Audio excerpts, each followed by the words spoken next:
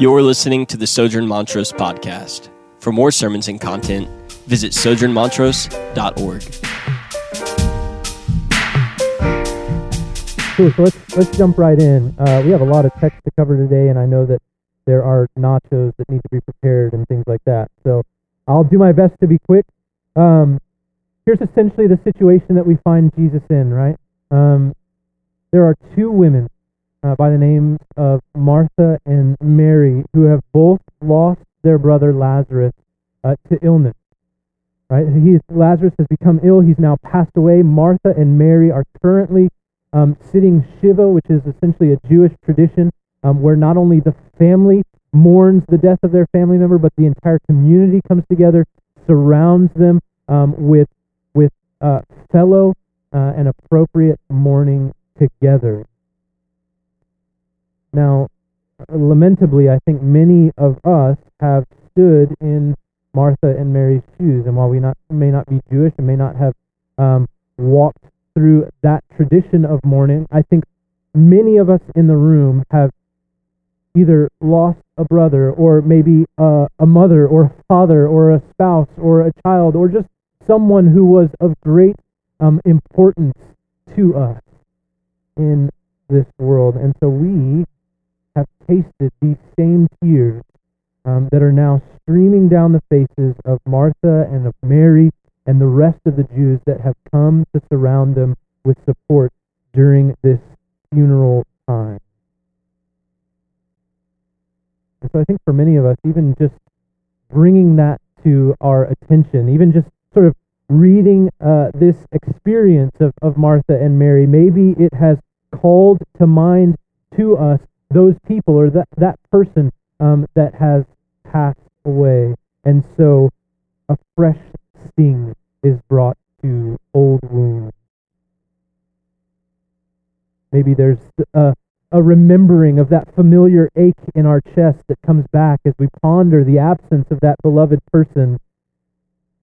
This is the sting of death, the ache of death, the ache of something that is so familiar, so expected, and that there's no one that we have had the pleasure of knowing that has escaped or conquered the reality of a physical, bodily death.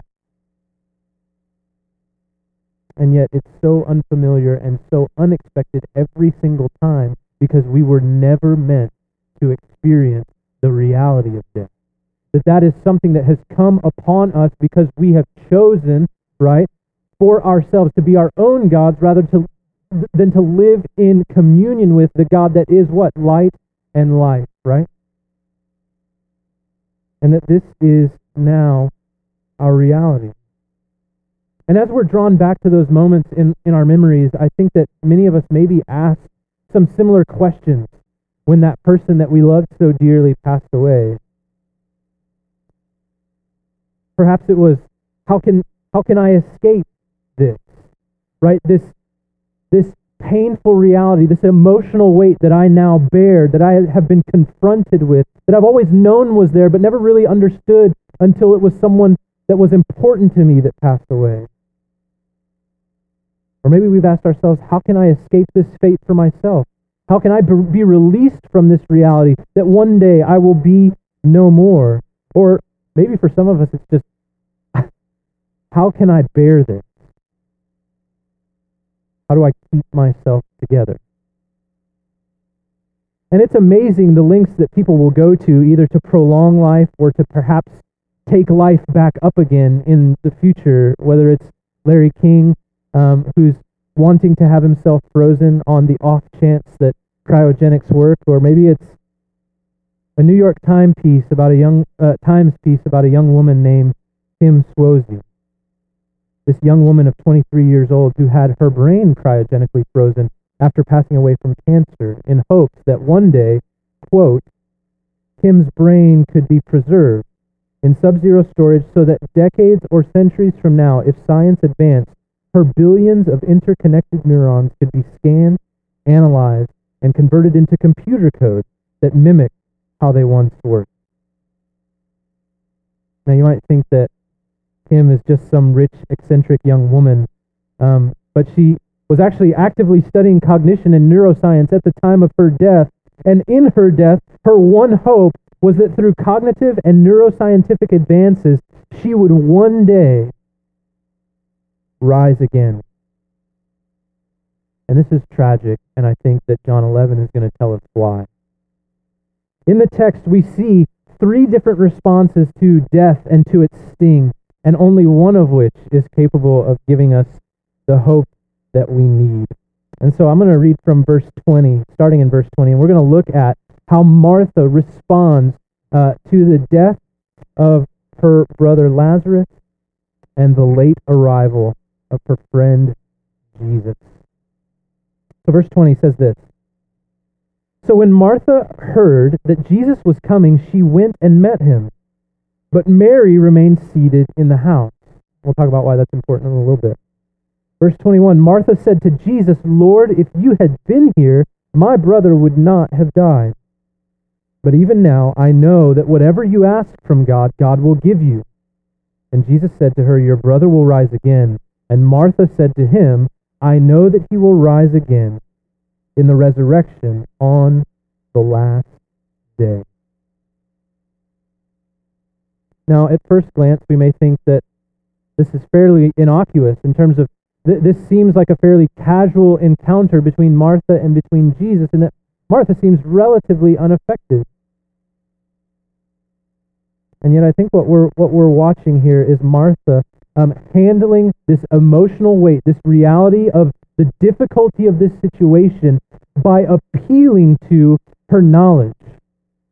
Right? In that in verses 22 and in verse 24, we see Martha respond to this reality that Lazarus is no longer here with, but I know.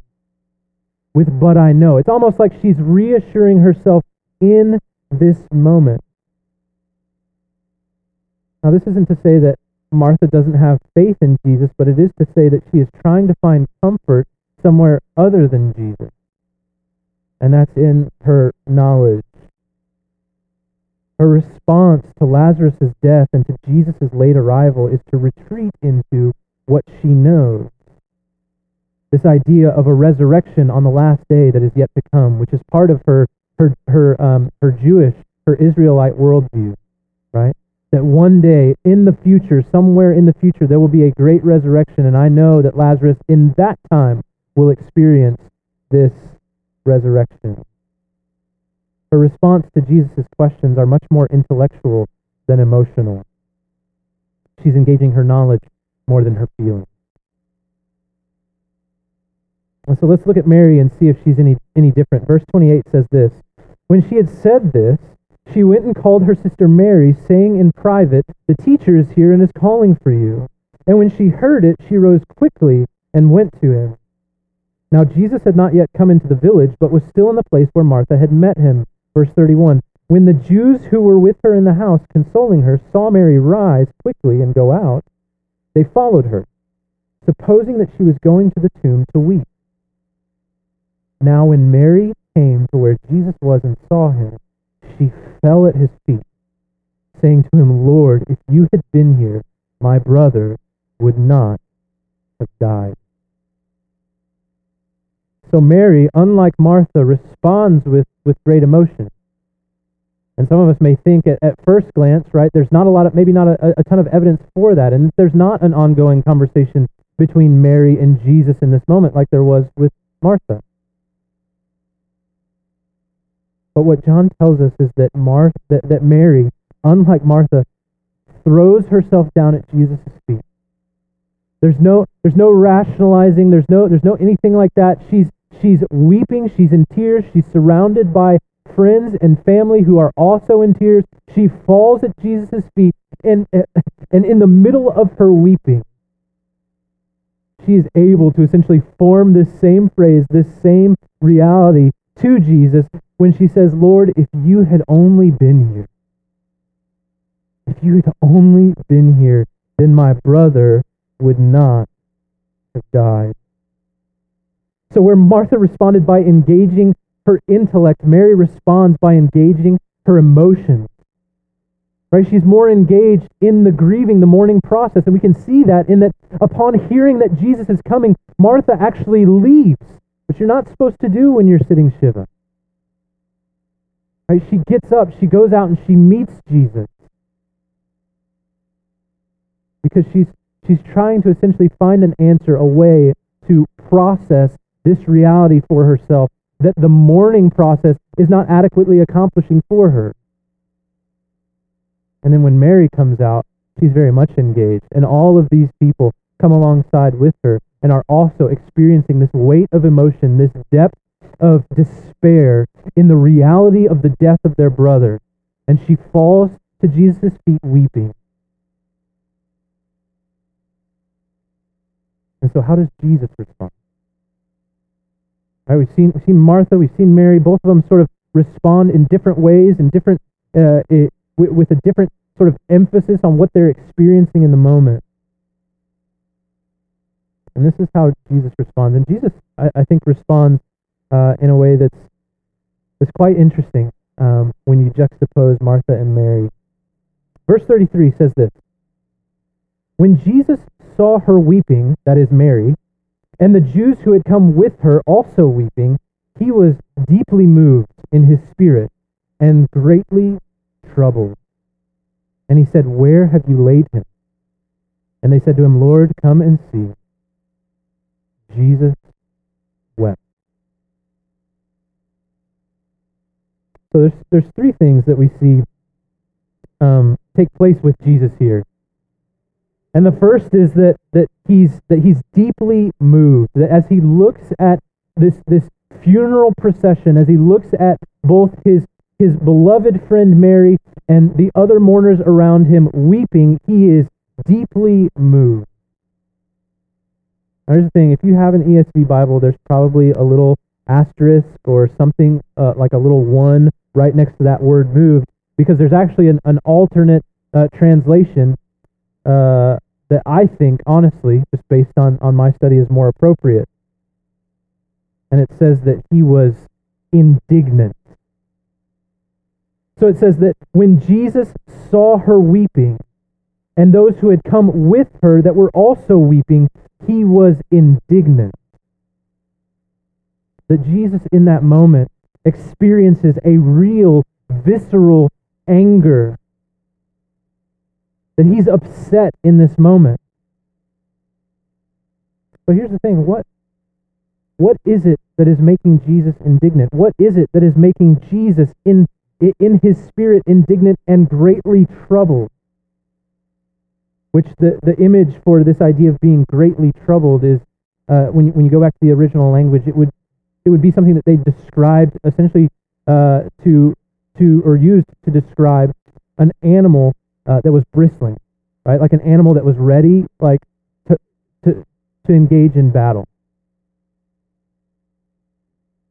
But here's the thing: we know from the first portion of chapter 11, which we didn't read this morning, but we know that Jesus was that Jesus knew that Lazarus was dead, first of all, and that Jesus knew that he was coming to Bethany in order to raise Lazarus from the dead. In fact, he tells the disciples as much. I mean, that's what he says. He says, hey, our brother Lazarus has gone to sleep. We're going to go wake him. And the disciples knew that Lazarus had been ill, and so they're like, oh, great, he's awake. That means he's going to get better. So we don't really need to go that direction. And Jesus is like, no, you don't understand. Lazarus is dead, and we're going to wake him. And so what is it like? If Jesus knows that he's about to raise Lazarus from the dead, why indignant? Why bristling? Why weeping? And I think it's because Jesus is experiencing something entirely different than maybe the rest of the crowd is. And that's that Jesus, in his humanity, one, understands the pain and the suffering that has been brought about, that now exists in the world, that's even a reality, right? That Jesus, right, if we believe what John chapter 1 says was in the beginning with God, that all things were created through him, right? Or as Colossians would say, by him, through him, and for him, all things were created. then Jesus knows that this was never something that we were meant to experience. And so he's viscerally upset that death is a real thing, that it is something that his beloved people experience day in and day out. And so he's angry, but he's also bristling because I think he's got one eye. He's got one eye fixed on his coming death. He's looking death in the face right now. He's looking at his coming foe, this battle that he will have on the cross, and for the 3 days in which he is buried, he's looking at that foe in the face right now, and he's saying, your time is coming. And so he's indignant, he's greatly troubled, he's bristling, and then it tells us that he wept, right? The one verse of the Bible that everybody in this room has memorized. And while that's a funny joke, and funny because it's true, it's actually a great verse to have memorized because it reminds us that Jesus is not some robotic, cosmic policeman. He's a man. A more adequate translation when looking at the original language would be Jesus burst into tears. So this isn't single tear Jesus, right? This isn't removed Jesus. This isn't emotionally unavailable Jesus. This is Jesus stepping into our emotional reality. This is Jesus stepping into an understanding that death is real and that it is painful and that it has caused suffering for so many, and allowing himself to be overcome with grief and with weeping for that reality.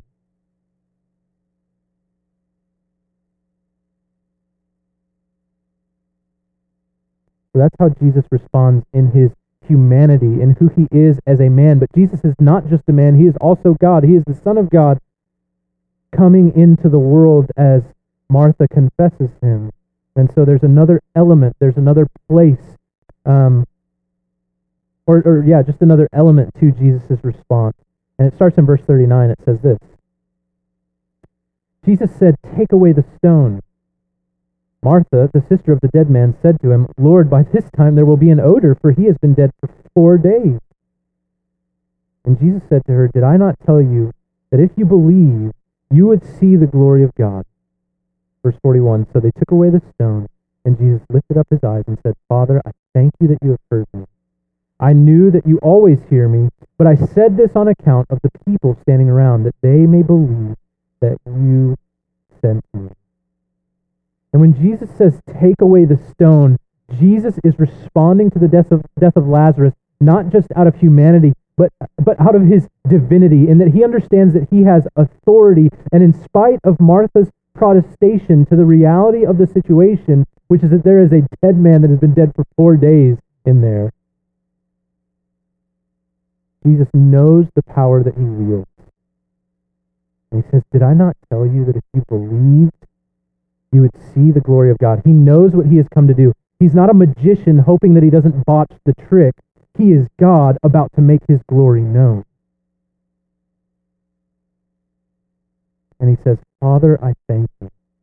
Jesus not only knows the power he wields, the authority that is his, but he knows that he wields it because of his union with the Father. And I'm going to read a verse that, or a set of verses that will explain that for us, because we actually skipped over them in our reading of John. And so I'm just going to go back to John chapter 5 really quickly, and this is what it says. And this is what Jesus is alluding to for us.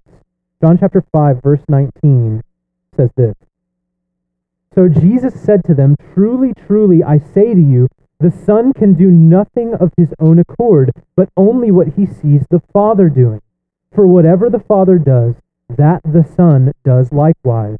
Verse 20, "For the Father loves the Son and shows him all that he himself is doing, and greater works than these will he show him, so that you may marvel." Verse 21, "For the Father raises the dead and gives them life, so also the Son gives life to whom he wills." And so Jesus responds to the death of Lazarus not by ignoring emotion, but by taking it upon himself, by wearing it, by entering into it. But he enters into